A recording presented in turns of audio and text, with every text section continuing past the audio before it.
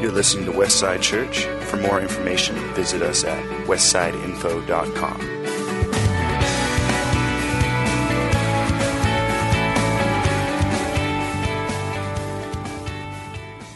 I am so excited. I don't know why. I love Jesus. I was awake about 4 this morning, just laying in my bed, just like that same kind of feeling when you went to Disneyland when you were a kid or something like that, or the first day of school, or possibly those two things never excited you, but something excited you, and so I just am anticipating the goodness of God to continue. His presence has been here this morning, and I want to invite you, last chance, I want to invite you to a class this afternoon called Westside 301. It's called Introduction to Leadership, and I just want to talk about this for a couple minutes. One of my main responsibilities here at Westside is to raise up, to train, to equip, and release leaders into what God has called them to be. So a lot of times people sitting in the seats, I know exactly what you're thinking. You're going, that's not me, like this, like woohoo, like you got to go. And but I want to tell you this, as a believer, you are a leader. Not everybody's going to be a leader in the church. Not everybody's going to be a deacon or an elder. Not everybody wants to be. And we don't want everybody to be, because there needs to be like a 10-to-1 ratio or something of leadership in that. But you guys are all called to leadership. If anything, you're leading the generation to follow you. Parents, you're raising your children in the nurture and admonition of the Lord. You have a leadership responsibility. If you're a boss, if you're a supervisor or a manager or an entrepreneur, any of those kind of things, you have this leadership. If you have a political profile, or if you're a teacher, or just if you're a shift supervisor at the hospital or something, you have these responsibilities of being a leader. You are called, as a believer, to be salt and light in this world. And salt and light is leadership. That means you are demonstrating. You're not it, but you're just saying, follow me as I follow Christ. There's this leadership culture, a culture of leadership that should be upon every believer. You have a mandate. Parents, you have a mandate to raise your kids up in the huge moral vacuum that's going to sweep our nation. If you think it's bad now, just wait 20, 25 years. It's going to be horrible. We need to have a whole generation of leaders to come in and shine brightly for Jesus. So that, on one hand, we're all leaders. On the other hand, we're not all leaders in the church. But this is for leadership in general. So it benefits all kinds of people. The thing is, I've heard of a lot of people going, but not very many have signed up. And so if you're planning on going, make sure that you've signed up. Because there's going to be a meal afterwards. If you need childcare, there's childcare nursery through 5th grade. And so that has to be signed up for. And this is the last minute too. I really would like to encourage you to go, because I don't teach this very often. The last time I taught it was in 2010. So it's been several years since I taught this class. So that's my personal invite to you. We're in our series on authentic.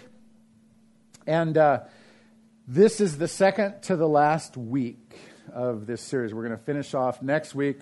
2 weeks from, or after that, we're going to get into a sort of a Christmas season of messages, and I'm looking forward to that, getting ready for that already. We're going to take a look at different perspectives of Christ's birth. There's 4 different Gospels, and taking a look at 4 different angles at looking at that and how that affects us today. And so looking forward to that. Now, this morning, we're doing something here this morning we have never done before at Westside. I only got through half of my talk during the first service. I'm going to finish it this service. So this is on you now. This is for you, because you're leaders. So if you want to hear the whole thing, half of your notes are going to be blank. So if you want to hear the whole thing, you got to go online. We're posting both 9 a.m. and 11 a.m. service this morning. And so you'll get the complete picture. So you guys can listen to the 9 o'clock service. And I told the 9 o'clock service to listen to this service. All right? So you can test out our new website, and you can do all those kind of things. And so, yeah, let's look at the website. Eugene, I'm going to wake you up there, and let's go to westsideinfo.com and just show people how easy it is on our new website to get to our messages. See how easy it is. And Sorry, Eugene. That was Paul's idea. All right, it's Paul. Okay, anyway, so is it coming? Shake your head. Yes? No? It's not coming. All right, that's how easy it is. All right, so. Yay! Okay, so, we got he's on the editing version. Okay, see that little black bar over there? That's not supposed to be there. So all you do is you scroll down a bit, and there's 3 big buttons. Scroll down a little bit. There's 3 big buttons. There we go. There's the latest message, there's upcoming events, and there's blogs. So that one with latest message, you just click on that. The gray one on the left, you just click there. Latest messages, and there you go. There's last week's sermon. And if you scroll down, you can see the whole series of Authentic. That's since we started in August. Keep going a little bit further, and then you got some more buttons. More. Okay, so those are previous series. If you want to hear anything from the Acts series, the Holy Spirit series, the Obedience series, or the NCMI Equip, you just click on those, and all those ones come up. It's really easy. And so that was free. And all right, okay. It works really good on your phones and your iPads too now. So it took years for us to do that. We are so high-tech here. And all right, we're on Authentic. Okay, so here's what's going to happen. I'm going to read through the scripture this morning.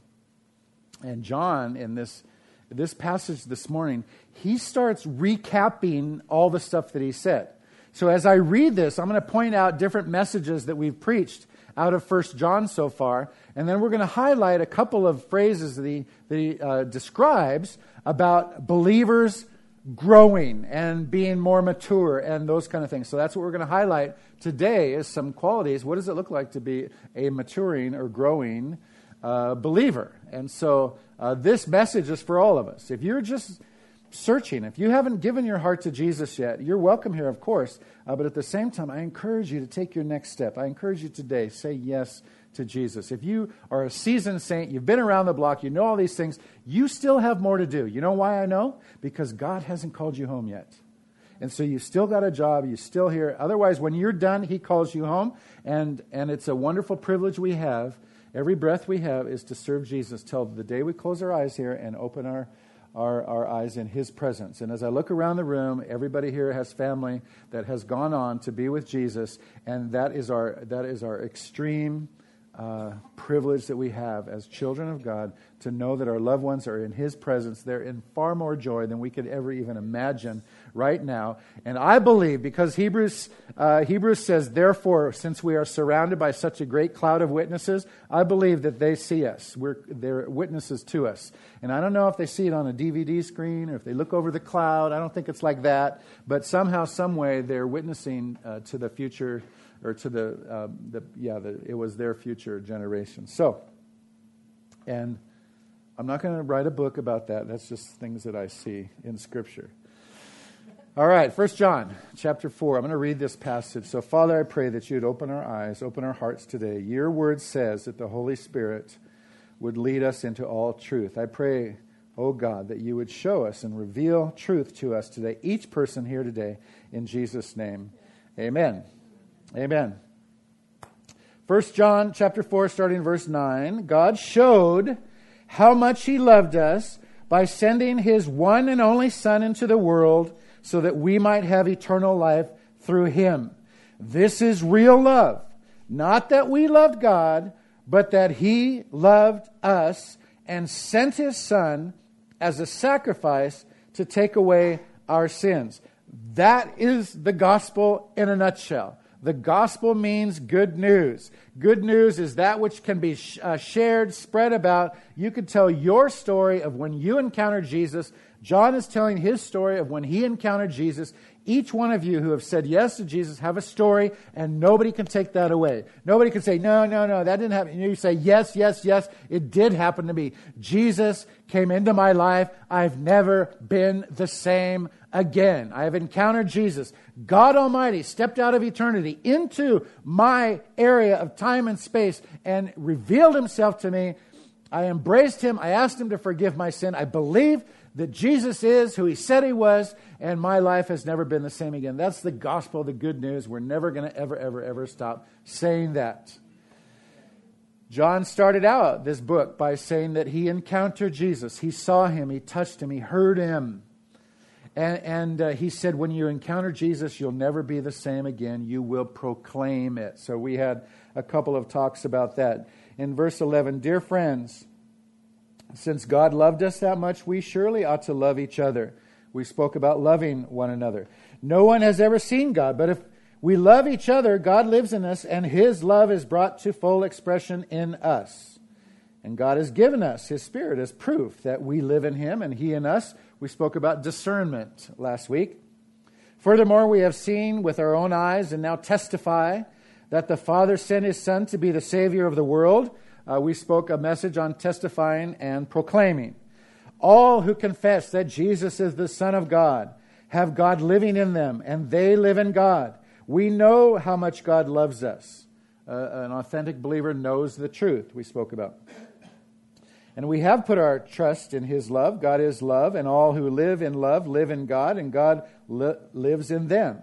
And as we live in God, our love grows more perfect. That's our central theme today. So we will not be afraid on the day of judgment, but we can face Him with confidence because we live like Jesus here in this world. We spoke on authentic believers have confident faith. Such love has no fear because perfect love expels all fear. If we are afraid, it's for fear of punishment. And this shows that we have not fully experienced His perfect love. We love each other because He first loved us. We spoke on authentic believers demonstrate love. If someone says, I love God, but hates a Christian brother or sister, that person is a liar. Remember, we said John was a really good boxer. All right?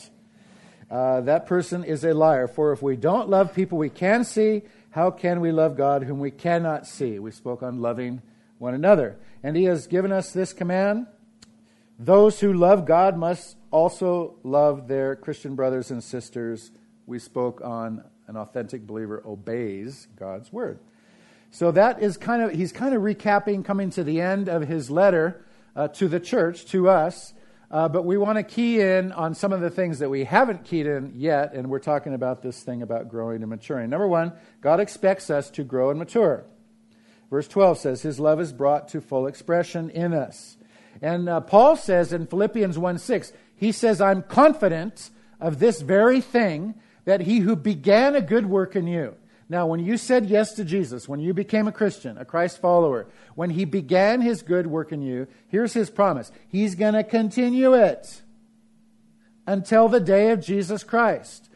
Until the day that you meet Jesus, whether that's the day you die or the day Jesus comes back and we all see Him. This work, God's work in you, is going to be perfected and grow in you and mature in you until that day. We're not done yet. That's why I know we all have a job to do. We still have a purpose here on this earth, and that's to grow and to mature and to increase His kingdom. God is always about increase. He always has been. From Genesis, at the very beginning, Adam and Eve, be fruitful and multiply and replenish the earth. In Genesis chapter 12, God says to Abraham, through you and your seed, all the nations of the earth shall be blessed.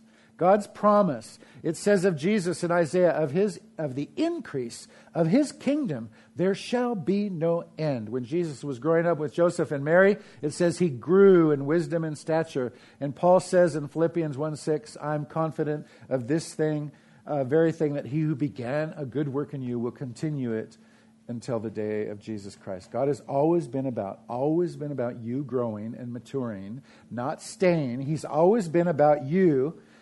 If you picture the children of Israel, He's always been about you coming out of Egypt and going into the promised land.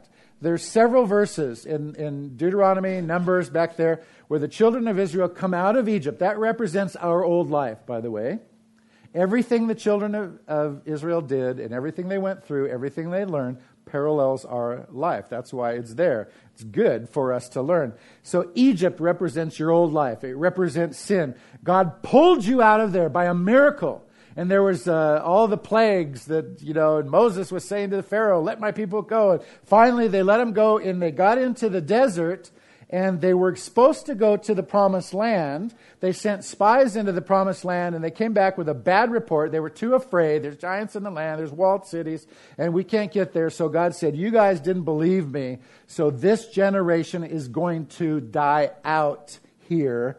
And the younger generation, all those 20 and under, you're going to grow up and be adults, and you are going to go into the promised land. So it's only about an 8 or 9 day journey from Egypt to Israel.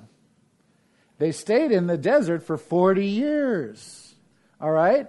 Now, here's the parallel for us. Many of us come out of our old life. We accept Jesus. We ask Him to forgive our sin. We're forgiven. We're going to be going to heaven. We're saved. We're out of our old life. And we're happy to just remain here and just wander and never grow. It's very sad, but there's a lot of believers that have been Christians for decades, and they're still just like little toddlers walking around in the desert. They haven't grown. They haven't applied the truths of God in their life. They haven't grown. They haven't allowed God to stretch them. They haven't been able to do some of the stuff that He's called them to do. But God never designed us to stay here. He always designed for us to come out of so that we can go into the promised land, into all of God's promises. God's dream for you is bigger than your dream for you. It is. The dream that you have, the desire that you have to serve God and make a difference in your sphere of influence, whether it's in business or in government or in the church or whatever, in your home, in your family, God's dream for you is always bigger than your dream for you. And that's God's design, is for us to grow. Number 2, John says that we will someday be complete. As we live in God, our love grows more perfect. That Greek word for perfect means to be mature, to be fulfilled, to finish, to accomplish, to be mature and fulfill all those things. That's what that's talking about. All right? So, now, here's where we come into... you guys are going to get the second half. I have a huge old long list with 50,000 things in it. And I only got halfway through in the first service. We're going to go down to the second service. So please, when you have time this week, listen to the first half and you get the whole complete picture. So, you don't have to. You get to. All right? There's a big difference. So it's really good, wasn't it? Anybody here in the first service is really good. All right, okay. So thanks. Appreciate that. All right. The very last one, I said these are signs or qualities of a believer that's maturing. And I say maturing on purpose. None of us are mature. None of us have arrived. All of us are on our way. All right? So we agree to that. This is a process. We are saved. That's justification for you theologians. We are being saved. That's sanctification. That's the process, the ongoing process where Paul says, work out your salvation with fear and trembling. He's not talking about this. Jesus did that. He did the justifying. He did the payment for us. We can't change that. We can't add to that. We are saved. But we are being saved as we allow God to work in us. And ultimately, we will be saved. That's glorification. You can write a book on that, and then I won't have to. All right. So, one of the qualities that I finished off with in the first service was a maturing believer is learning how to forgive in an instant. And it's about halfway down your list for those of you taking notes. Learn how to forgive right away. I have a friend, his name's Dudley Daniel, and he actually started NCMI, New Covenant Ministries International, about 35 years ago. And he used to get up and say, you got 30 seconds to get over it and forgive. If somebody hurts you, you got about 30 seconds to get over it. And he came back a couple years later and he goes, I have to repent and tell you I'm sorry. He goes, I can't find anywhere in the Bible where you get 30 seconds. He goes, you have to do it right now. You have to do it instantly. A mature believer understands that we don't hold on to unforgiveness. We know that unforgiveness, if not dealt with, turns into resentment. If that's not dealt with, it turns into bitterness. If that's not dealt with, it turns into hatred. If that's not dealt with, Jesus says hatred is murder. It will rot us out from the inside out. It's not the person who did the wrong usually that's being tormented. It's the person who is holding on to unforgiveness. They're the ones that it still mulls over, sometimes 5, 10, 20 years later. It's still eating them alive on the inside. It's not healthy. It's not good. And listen, if your 5-year-old wants to learn how to drive and you say, no, you can't drive because you're not mature enough. You don't know how to, you don't have the skills, you don't have the peripheral vision, you don't understand the big picture and the safety issues like this. We wouldn't get mad at them because they're not ready. We'd just say, that's where you're at. You're not ready yet. And so when we, as a believer, a maturing believer, go through life and somebody throws a dart our way or says something unkind or does something really awful to us, we can just the same way as say, without being condescending, and it's just up here. You don't say it to them. You just say up here, that's where they're at. That's where they're at right now. They don't want to forgive, or they're mean, or they're this way. And so all I can do is I can pray for them. All right? And just take a step back. Understand that we need to forgive. We need to walk in freedom. Jesus said, whom the Son has set free is free indeed. And Paul said, foolish Galatians, who has bewitched you? Why are you going back into slavery again? And I'll tell you what, bitterness and resentment and hatred is slavery. It's bondage. And Jesus sets you free from that. Don't hold on. And some of you have really, really bad things that have happened to you. Even those of you, that still has to be forgiven and walked through. And if you need some help, if you need a good friend, just talk to particularly the ladies. I just want to pause on the ladies right now. If you are a maturing lady in Jesus, and you would be willing to talk with somebody who needed to talk this through, what I'm talking about right now, after the service, just put your hand up. I'm sure that we got dozens of ladies that would be willing to talk with and pray with people after the service. Just come to the front, and those ladies will be watching for ladies that come up here. Really want to minister to that today. All right? A maturing believer, the next one down, is more and more willing to use their resources for the kingdom. A maturing believer understands that their stuff is not theirs. They are stewards of that stuff because everything they have belongs to God. And that's actually a biblical economy. And that actually should be our economy in the world, by the way. A biblical economy is not communism or capitalism. It's stewardship and responsibility. As simple as that. We do not own our stuff. We are stewards of it. I don't own my intellect and my strength. It all belongs to God. It was all a gift from God to work. I steward my stuff, my house, my car, everything. I am a steward. That means it doesn't belong to me. I'm taking care of it for somebody else. And responsibility means that I'm responsible to do it as if it was my own. And so it's a very simple economy. It's a very mature way to look at an economy. I have a friend. His name is Rory Dyer. He's a pastor. He was baptizing a guy one time, and the guy was going into the water. He was apparently a new believer and a fairly wealthy guy. He was walking in with his watch and his wallet and his car keys. And they said, no, take that stuff out. And he goes, no. He goes, you don't understand.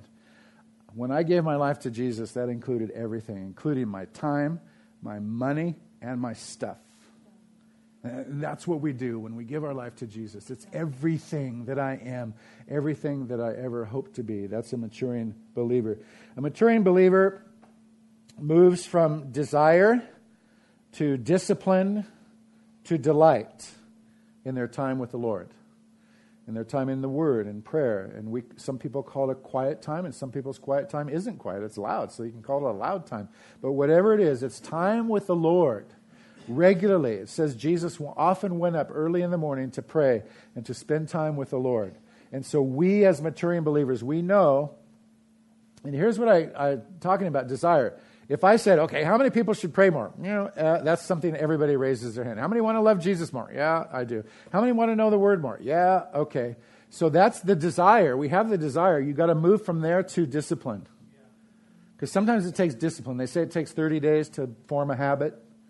And once you form a habit, you're forming your destiny, by the way, because your habits form your attitudes, and your attitude forms your destiny. And so we get in this habit, and we discipline ourselves to spend time in the Word, spend time in prayer, get up early, whatever it is, and spend time with the Lord before we start our day. And eventually we find ourselves in the middle of that, and it's just a delight. God, I wouldn't do anything but this. I wouldn't do anything but spend time with you. And a maturing believer understands that and moves progressively through those. We can get busy. I know, I've done it too. You forfeit your time with the Lord in the morning because you got to skedaddle fast. Jump on the freeway, do your job. It goes 3, 4, 5 days, 2 weeks. You might be able to go for a while on what was in your cup. But your cup is going to be draining fast. And that's not the way to live, because the description of somebody who's healthy is that their cup is overflowing. And that overflows. If your cup is below the top, you're not giving out. It's for you. It's your overflow that goes to others and impacts others. And we desperately need to keep full in our relationship with the Lord. A maturing believer is less and less concerned with what man thinks and more concerned with what God thinks. Does that make sense? Sometimes we live our whole life based on what people think of us. What? You're giving up your vacation to go to the Equip in Denver this summer? Are you nuts? Like this? And you go, no, actually, it's something I want to do. Or how about less and less concerned what man thinks in our worship? Oh, I would never put my hands up. Even though the Bible has so many hundreds of verses about extravagantly worshiping God. And that could go from desire to discipline to delight. But I don't feel like worshiping like this. It's not about how you feel, honestly. A maturing believer knows that worship is not about how you feel. He's worth worshiping because he's worthy. And that's why David calls it a sacrifice of praise. Why? Because you're sacrificing your own feelings and your own desire as a maturing believer. You could give a rip what other people think. I am going to worship God. And I'm not saying there's a formula for worshiping God. I've been in churches where they don't raise their hand. We raise hands, or freedom to raise our hands in this church. I've been in churches where they don't, and they absolutely love God, and they don't raise their hands. I'm not talking about a formula or a style. I'm talking about freedom in worship. And when the Bible says, clap your hands, all ye people, shout unto God with a voice of praise, there is much room for freedom and expression in worship. The Lord certainly dances over you with singing, the Bible says, and dances over you with delightful joy, just like mommy and daddy do when their kid takes their first step. All right? And so he's worthy of praise. It has nothing to do with our feelings. We might be encouraged. We might be strengthened. We might be all those things. That would be great. That's a great byproduct, but that's not the purpose. The purpose is he is worthy to be praised. All right? So, a maturing believer is becoming more unified with and identified with the body of Christ. That's the church. So when we have friends that have a church in Paris, they planted about 5 years ago. They've already, from their church, they've already planted 2 other churches in France out of that one church, and they're only 5 years old.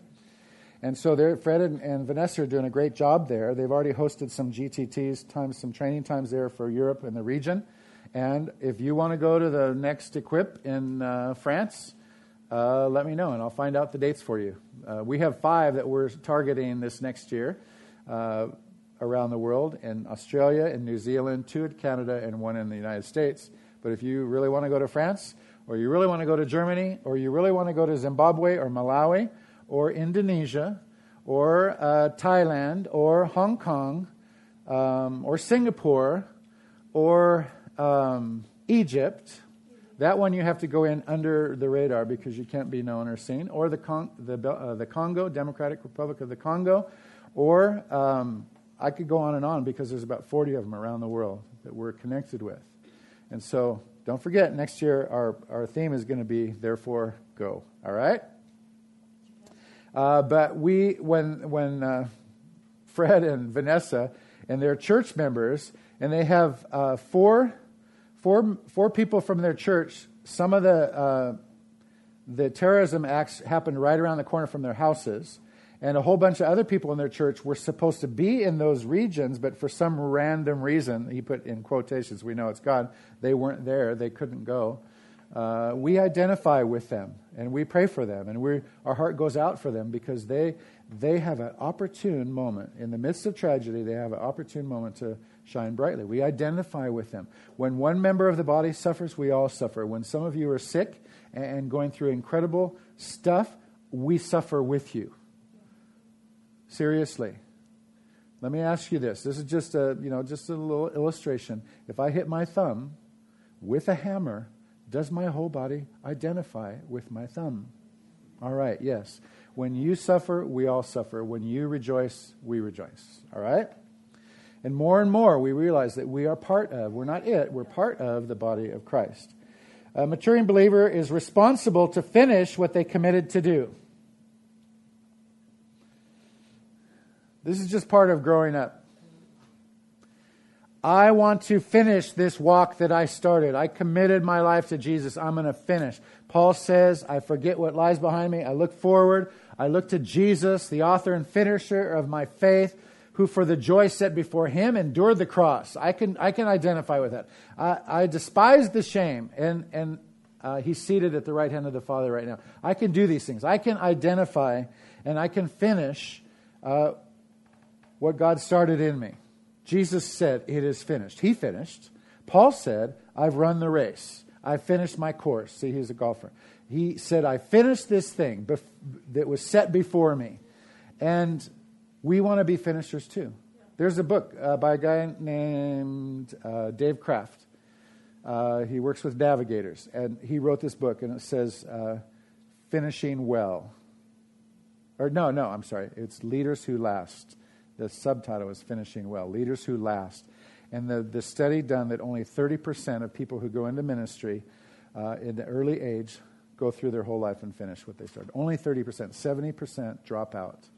I don't want to be a church full of people that drop out this race. We want to finish well. And also, not only this race, this walk with Jesus, not only that, but we want to be finishers. If God called you to do something, you finish it. If God called you to go to school, God called Terry to go to school. To what's your name again? To go back to school. So on the day that our daughter Heather went to kindergarten, she was our youngest, Terry went back to JC. So for the next 10 years, Terry went to school. And for the 10 years previous to that, I went to school. So for 20 years, one of us was in college. And she finished what God called her to do. And before she did it, she sat down and she said, okay, I'm going to go to law school. Is this going to be something we should do? And our son had a prophetic word for her. And I also believe it applies to the person who asked online about this, or asked for input from friends who's sitting in this room right now. Brian gave a word to Terry. It applies to that person as well. He said, did God call you to go? Okay, then the issue is settled. That's it. We'll make it happen. God called you to do it. We'll work together as a family and make it happen. And so, are you a finisher? When I interviewed people, I used to be a superintendent of a big Christian school. We had 120 employees, and I was constantly interviewing people. And if they were in a job that required high school, or if they were in a job that required university, the question I want to know, did you finish? Because you don't get that degree, you don't get that diploma until you finish. Yeah. And we have a whole culture that starts things all the time, but they don't finish things. Become a finisher. Finish those things. And if you're like don't have a long attention span, become a contractor, because you can finish things every week. You can finish another project, there's finished. But be a finisher, whatever you are, be a finisher. All right? Paul says, I press on. And I'll tell you what, there comes a point in a believer's life when they're tired of going around and around the mountain. In fact, that's referring to the children of Israel. God said to Moses, you've been going around this mountain long enough. That's 40 years was long enough, because basically they've been kind of going around the mountain, finding new camps. He said, you've been going around this mountain long enough. It's time to break camp and go. And sometime there comes a time in a maturing believer's life. It could be early on, it could be later, but they're going to say, I am tired of playing a game. I want authenticity. I want to be a genuine believer. I am going to go. I'm going to finish this race that God called me to do. An authentic believer is willing to wait and rest in God's timing. You don't make things happen on your own. There's a verse in Ecclesiastes that says he makes all things beautiful in his time. Used to be a song about that. That word beautiful, that Hebrew word there means appropriate. That which is at its loveliest and best. So like fruit on a tree, it's appropriate to pick. Either it's too soon and it will be sour, or it will be too late and it'll be rotten. But there's a perfect time to pick. Just ask any farmer in here. There's a perfect time to harvest, all right? And that's what he's saying. There's a perfect time. God's timing is better than our time. God told Abraham he'd have a son, and Abraham waited 25 years. Some of us can't even wait 25 minutes for one of God's promises to be fulfilled. All right? There's this waiting on God. They that wait upon the Lord shall renew their strength. They shall mount up with wings as eagles. They shall run and not be weary. They shall walk and not faint. Joseph waited 17 years from his dreams until he was in a position to help Pharaoh. David waited 20 years for Judah to become king of Judah. From when Samuel anointed him, it was 20 years later till he became king of Judah, and then 6 or 7 more years till he became king of united Israel. And Jesus said several times in his ministry, my time is not at hand.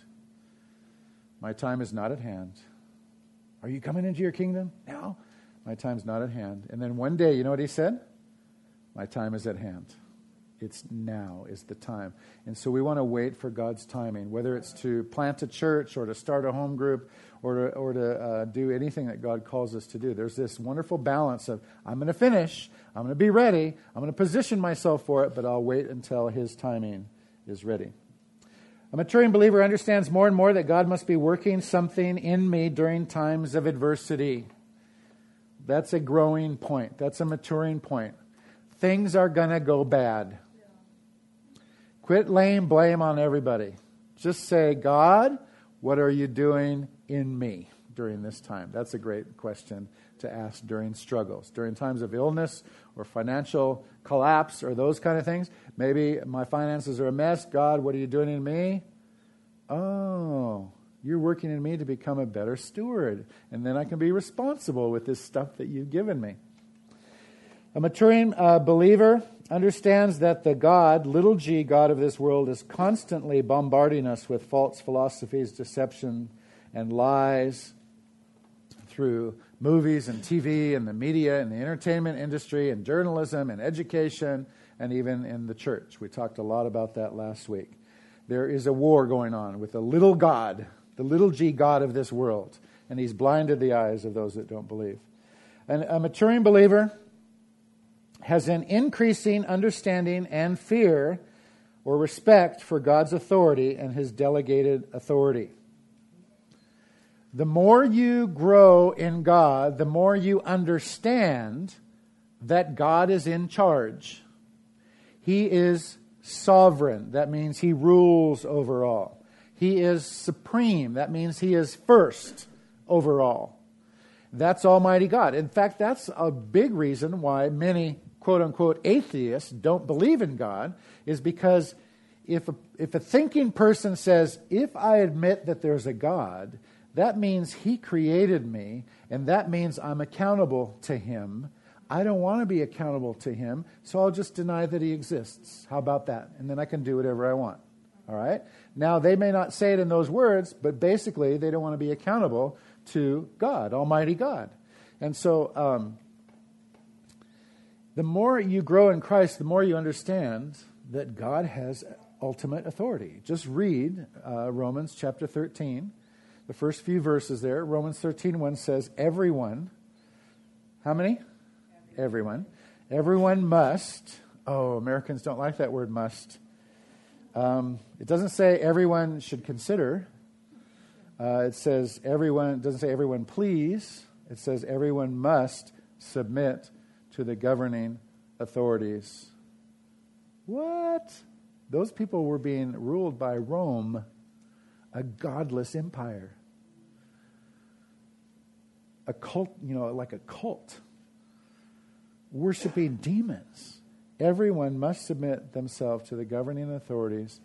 I'm quoting exact out of NIV. For there is no authority except that which God has established. The authorities that exist have been established by God. Every authority? Yes. You mean the policeman on the road? Yes. God put them in that position of authority. Now, every authority has a sphere of influence. Like the elders have authority over leading this church here. They don't come into your house and tell you what color to paint your walls. All right? Their authority is in the family of the church, so to speak. A law enforcement officer, their authority is on the street or where you're driving or whatever. The laws that you need to obey. And a school teacher, has authority over your children, not to come into your house and start mowing your lawn and, digging up plants and things like that. So everyone has a limited sphere of authority. So only God has inherent authority. Inherent means it resides in and originates from Almighty God. Only God has inherent authority. All other authority is delegated authority. That means if you're a parent, you have authority over your children because Almighty God gave it to you. Everyone. This is a verse for children. Everyone must submit themselves to the governing authorities. Who's that? It's mom and dad. For there is no authority except that which God has established. The authorities that exist have been established by God. So when God gives authority to the parents to oversee the kids, the parents are representing God's authority. And I'll tell you what, God doesn't like to be misrepresented. Because most of us have had abusive or bad example authorities in our life. Whether it's a boss or a school teacher or a older brother or sister or whatever it is, if you're in a position of authority, it didn't originate with you, it originates with God. So if you're a school teacher, God gave the parents authority, they gave authority to you. The state didn't give you authority. They might think they did, but let's fool them. We know that God gave it to the parents. The parents are giving it to you during the day. God gives the parents the authority. The authority is delegated to the oldest sibling while the parents go off on a date. The oldest sibling is now in authority. Those younger siblings need to know that authority comes from God, through the parents, from God. And that oldest sibling needs to know that God doesn't like to be misrepresented, so you better represent him well in his ultimate love and care and highest concern for each person. So that's a greater understanding that we have as believers. Maturing believer is not shaken during tough times. Okay, I'm going to go back to that. People always say, well, what about Hitler? Well, it's very clear. Peter said to the Roman, or to the Jewish Sanhedrin, he said, we must obey God rather than men. If your authority is telling you to out and out disobey God's word, then you have to respectfully decline to obey. That's just the way that's the easy answer to that. Maturing believer is not shaken during tough times. You're going to have tough times. God is in control. Terry talked about this. 1 Peter 4. Dear friends, don't be surprised at the fiery trials you're going through as if something strange were happening to you. You're going to have tough times. Don't be surprised. You're going to have tough times. Don't let it throw you. As a maturing believer, you'll understand that these times come and go. There's good seasons, there's not so good seasons, and we learn how to be content. A maturing believer has an attitude of gratefulness. I'll tell you what, thankfulness and gratefulness are slipping really quick from our culture. Teach your kids to say thanks. Teach your kids to be grateful. Teach your children that they're not entitled to every little whim of theirs on this planet. A maturing believer owns up when they blow it. No excuses. We don't always blame somebody else. We just say, I'm sorry. Please forgive me. A maturing believer has their identity in Christ. It's not in their looks. It's not in their athletic ability. It's not in their intelligence. It's not in their degrees. It's not in their pedigree. It's in Jesus. A maturing believer says, none of this stuff matters. Like Paul. He was the most educated around. He had the best training. He had the best background. He said, none of that matters. He said, I am of Christ. I follow Jesus. He's my identity. And finally, that takes us into the last one, becoming more and more like Jesus. This is a long, long process. There's a couple more verses there that you can read on your own. I just want to encourage you, don't give up. Don't look backwards. Keep going forward. Learn how to forgive. Learn how to go with the punches that life brings you. Ask God for wisdom. Ask Him for revelation, because you have a huge mandate, and that's to represent Jesus. You're like a big mirror to the world. And what you do is you reflect Jesus. And you reflect Jesus. So when people look at you, they see Jesus. And you're reflecting Jesus to the world. Everybody sees Jesus in you. That's the mark, the biggest mark of a maturing believer. Father, thank you for this talk. I thank you that there's all kinds of practical stuff in here for us. I pray that you would speak to us particularly about it. I pray that everyone would go home today encouraged and strengthened and with some good stuff to chew on. We love you, God, in Jesus' name. Amen. Amen. Thank you, Steve. Great message. Hey, it's on these little notes in front of you, all the bullet points of what Steve went over about maturing. I would encourage you, carry this with you and start digesting what are you going to do in your part of maturing in Christ. And it's a good tick-off sheet to go through, and you'll see changes as the Lord gets a hold of you and you start ticking off these things, and you're maturing, and you'll see great things happening through you. So great message. Thanks, Steve. This is a time as Westside we like to stand, we like to worship. We like to celebrate communion. Remember, Jesus said, do this as often as you will in remembrance of me. So He died on the cross so that we can all have eternal life, because we needed the forgiveness of sins. So that's what the crackers are symbolizing. And then the juice represents His blood. He used wine in the Bible, but we use juice here. And it's representing the blood of the new covenant. And so when you've said yes to Jesus, you've made a covenant relationship forever, that He is the Lord of Lords and King of Kings in your life. So we do this as often as we will in remembrance of Him. So we have it in the front and the back, as well as our baskets for our offerings, tithes and offerings. Do as the Lord has asked you to do. So let's stand. Let's worship Jesus. Let's put this into our heart. Let's become mature, authentic, real believers.